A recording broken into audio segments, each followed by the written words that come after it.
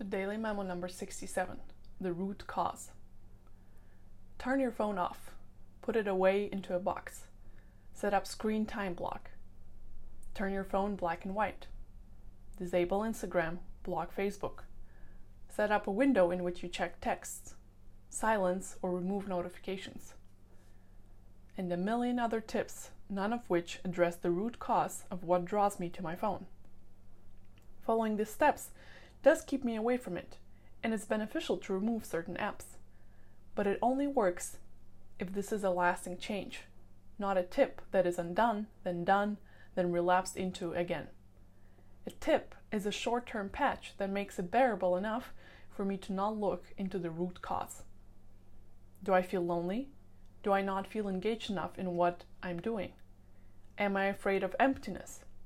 Through exploring these questions, I will become aware of what it is that I'm craving. And then I won't need any nifty tricks against my phone.